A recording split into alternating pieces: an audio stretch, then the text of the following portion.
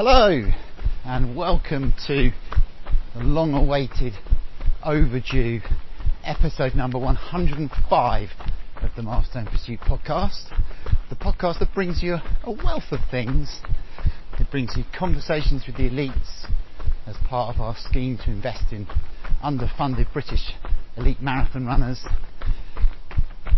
It brings you an increasingly occasional number of workouts, and it brings you recovery rambles where I run easy around the magical Epping Forest, the breezy Epping Forest today, and talk about something that's on my mind that you may or may not find interesting yourself. And today it is Wednesday the 5th of October, and that's what we've got. We've got a recovery ramble today, and I guess it's a ramble about freedom,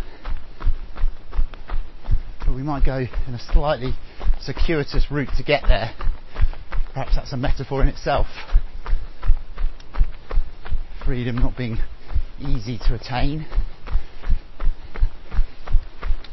And I'm well aware that the last time I published a podcast was on July the 7th. And I've been missing a bit since then. A bit missing in action.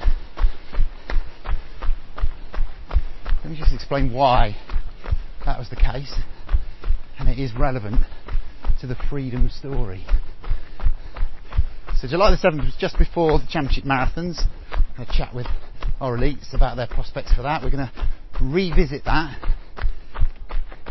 in a week or two and analyse what happened across the summer.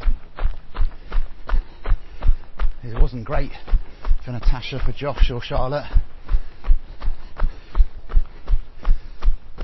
but it wasn't a great summer in my household either. So the story of my summer goes something like this. The day the children broke up from school, can't remember when that was now, middle of July obviously, some point around there, that very day my mother-in-law was admitted to hospital very poorly with a perforated bowel that had led to sepsis and emergency surgery, and for a while there it didn't look like she was going to recover from it.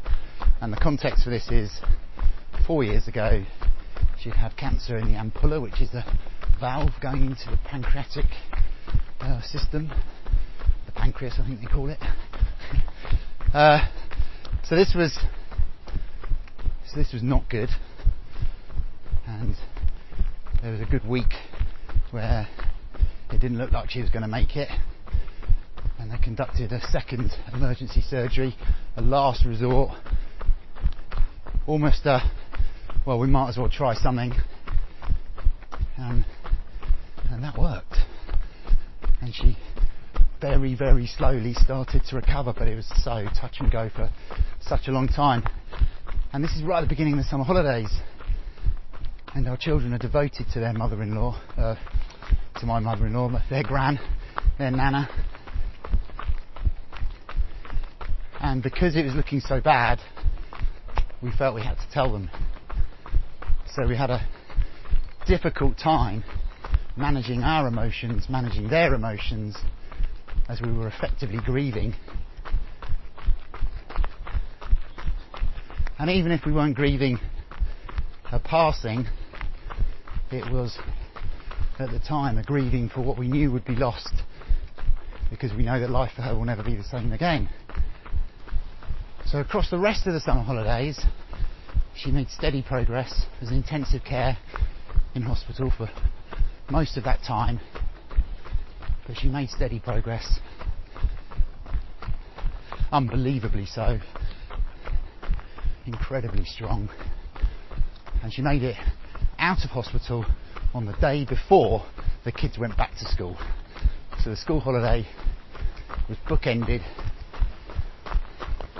by that, and while the recovery from the bowel perforation, the sepsis, the 2 major surgeries, has continued at some pace. There is still some lingering uncertainty around the causes of it, which we know to be a cancer, but we don't know to what extent.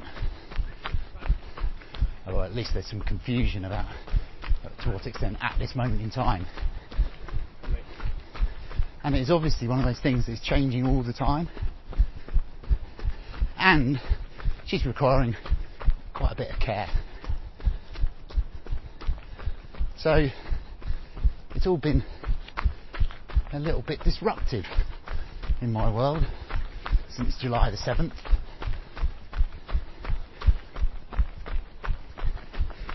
And I know that's not unique. This isn't a woe is me story, but it does fit and is an important part of what I wanted to talk about today. Because it did change things, it changed some perspectives. It obviously hit my time, particularly with the timing of it around the school holidays.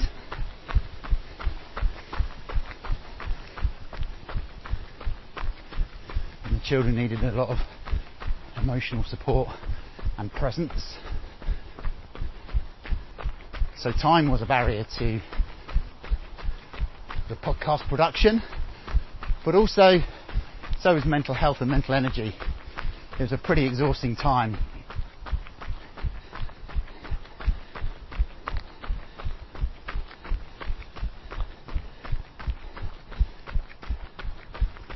Draining and difficult and stressful from a mental health perspective. So probably wasn't at my mentally sharpest, my psychologically sharpest. And there's something in here about grief and mourning and adversity and all that sort of stuff. And that's for another day, I think, and I'll add into that, obviously, the great mourning that we've all experienced with the death of the Queen. Obviously impacting upon us personally to greater or lesser extents, depending on your perspectives. But like I say, we'll save that for another day. Something else for another day is the championship marathons across the summer, the World Championships, the European Championships, the Commonwealth Games. But we'll come back to that another time because there's some interesting lessons and learnings in there as well.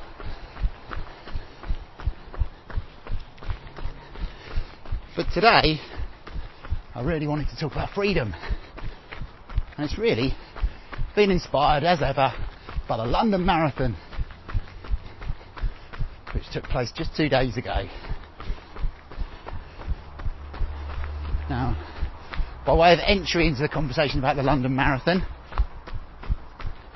of course we had a number of athletes who were looking to be at their best. And some did, and some didn't. Such is the way with the marathon. Great conditions, a little bit muggy, I thought, a little bit warm, but no breeze, no wind, except for around Canary Wharf, where it would be windy on the stillest of days. No rain, which is always good, especially with the super shoes that don't tend to perform quite so well in the rain.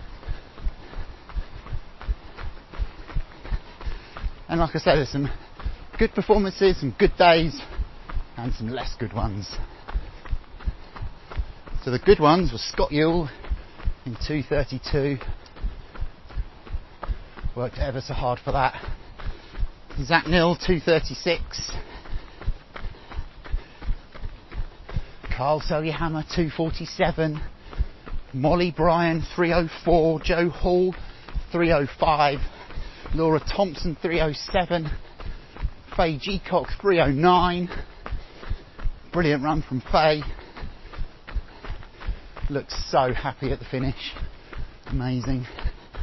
Sophie Allen, 3:19 and 59. against the goal when we first started working together of 3:20.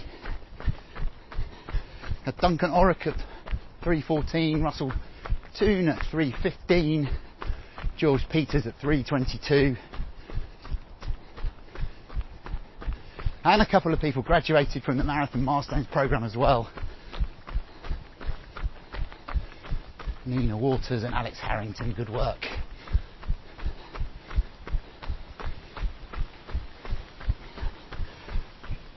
But there were others who had a less good day. Mark Bolton, Alan Smith, Emily Seeger, Pete Coldring and Ben Green in particular. And it happens. It wouldn't be a marathon if there weren't some people who had struggles, and they'll be back.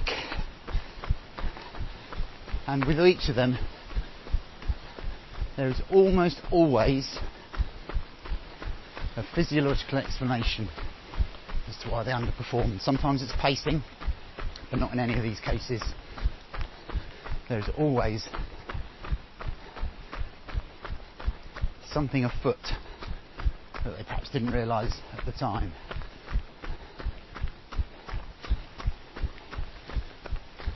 And work has begun into identifying what those things are and what we can do differently going forwards. Which is also true of the people who had a good day. Now for me, amongst everything, I did run it. And I think I knew before the day, and in the probably 10 days, 2 weeks leading up to it, that I wasn't in the best physical or mental shape to really go hard. But I also knew that when I've been running pretty well. I felt good, niggle free, felt loose, not crazy fast, but then I never ran. But I thought the one thing that might hold me back is, well, I'm running well, I just don't think I've done enough running. And mentally, it's been a pretty exhausting period. And my experience is obviously, is that you've got to be at your best, physically and mentally, to run at your best. Over the marathon distance in particular. So I set up a plan that would hopefully get the best out of myself, but also give me a little bit of leeway. And that plan was to go at a pace quite a bit under where I'd been training for the first 20k. So get to 20k, top of Tower Bridge, and to be feeling okay. Then pick up the pace for a bit. Test myself, just going past Stadium Boys Golf Club and mowing the 16th green. Then pick up the pace for a bit, see how I responded to that. Then drop back again. And then see what I had left at the end. And the answer was not a lot. But I executed it pretty well, that plan, with the exception, as I say, of picking up at the end.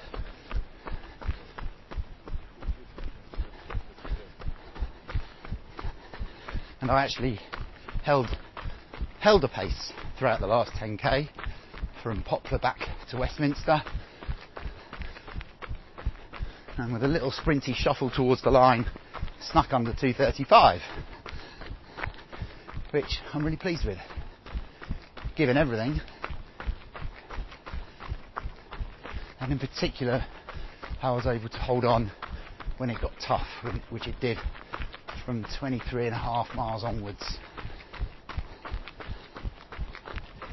Last sort of 15-18 minutes of running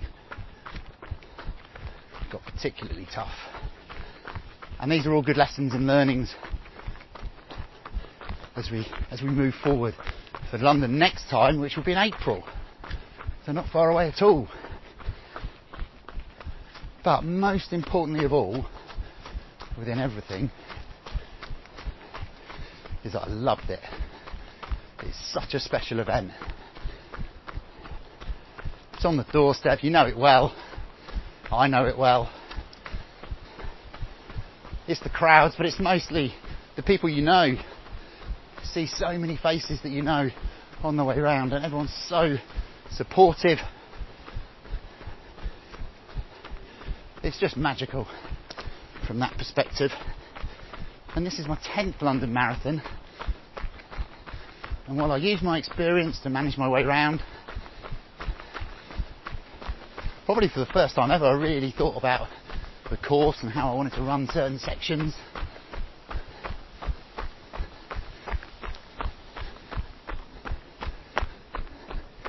But I still learned, and I'm still learning. So much to figure out over time about the marathon itself, but also the London Marathon specifically. And this sounds terribly cliched and worthy, but I feel genuinely lucky to be able to do it. I think it's a proper treat, apart from that last 15-20 minutes of running, or 40 minutes as it often is. It's a real treat, it's a luxury. And it's, I guess for me this weekend, it was respite. It was respite from the relentlessness of modern life, of my life. And from the Queen dying, a new government, a troubled economy, natural disasters everywhere you look, and in individual circumstances down to parental health, and having to think about and worry about that at the same time as worrying about children's health, physical and mental. And post the pandemic, it really does feel to me, I don't know if this is unique or not, but it's certainly on my mind, it feels that the world is in a very different place this September, this October. Certainly is for me. That unsettled nature of government, of the economy, the stresses that come with that. It really feels like it's a dog-eat-dog kind of a world now. We have to fight for every penny. Liz Truss wants to make the pie bigger, but in the meantime, everyone's trying to get their fingers in the pie and get as much of a slice of your pie as they possibly can. And a good example is insurance companies. This is a rant for another day about the value of insurance companies. If you ring up your insurance company today and tell them you're going to leave, they'll suddenly magically find you some discounts. I got a loyalty discount from my car insurer. I've been with them for 1 year.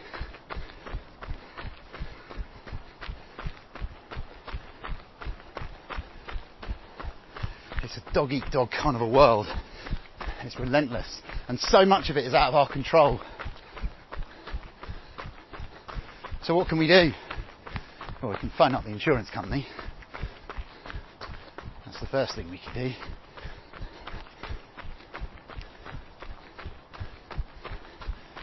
But also we can run. We can run not away from things, although at times that might be helpful and appropriate, but run to help stabilise ourselves, because it's a constant. And running, of course, is many things to many people. It can be a sport.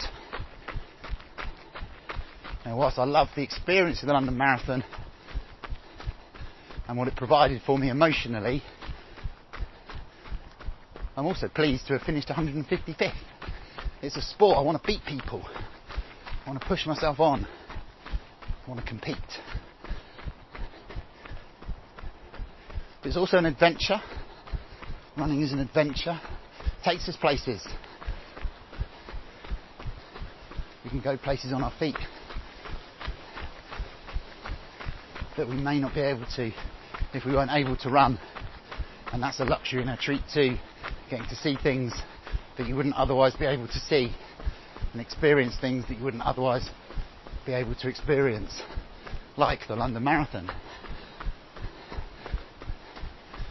Running is also a social sport. We run with people, we talk about it with people, and in the case of the London Marathon, we run as crowds, and we see people and feel connected. And running can provide protection. It can give you space, protection from that relentlessness, space from that relentlessness.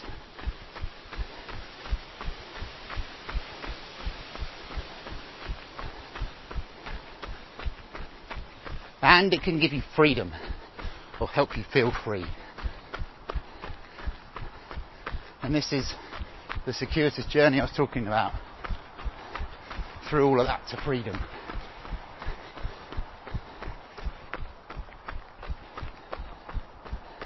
The freedom is perhaps the great milestone that we're all pursuing, the highest personal value possible. To be able to do what you want, when you want, and not to feel trapped by others or by environment or circumstance.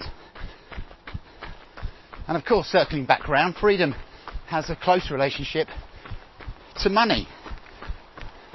Now, money doesn't buy happiness, I think we can all accept that.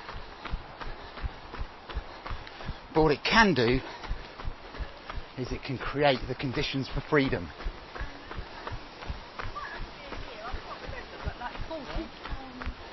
It can enable you to make decisions you may not otherwise be able to make.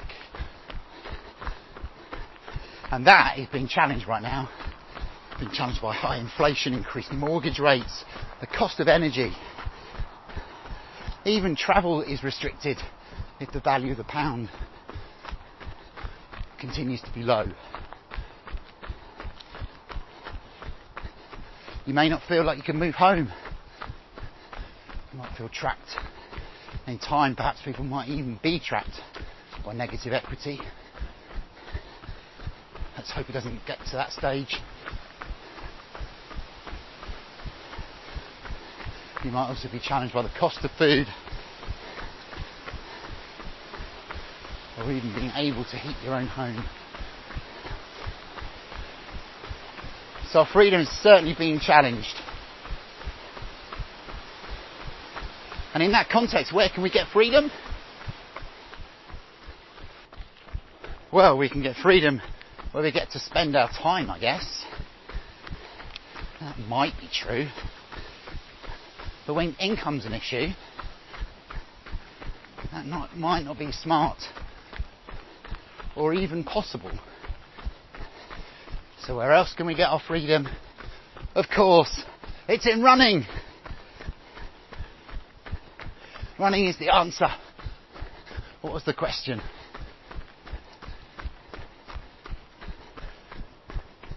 And that's what the London Marathon delivered for me yet again.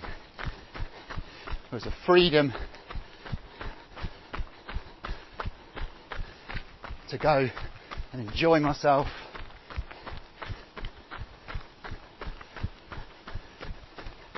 A release. A joy. It was hard work, particularly at the end, but it's still a joy. The whole experience is still a joy and a good release and a sense of freedom. And I feel free now, jogging through the forest in a way that I perhaps don't when I'm tied to my computer, tied to my phone. So I think it's important to tune into the world and make sure you know what's going on. But use running as your release. Use it as a treat, a luxury, to get away from the stresses that you may be facing or feeling from others. So put the phone away. Turn off the watch if you want. Forget your split times, your heart rates, your power meters. Just go and run. Use it for the luxury that it provides, the freedom that it provides. I think it's never been more important than it is right now.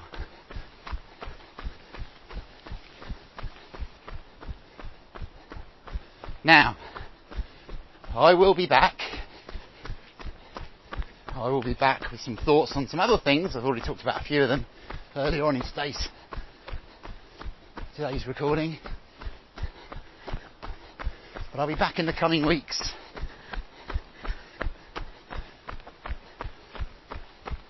So thanks as ever for your support. Thanks for being bothered enough to tune in, to listen in. But for now, just run. Just go and run. And take care. I'll speak to you soon.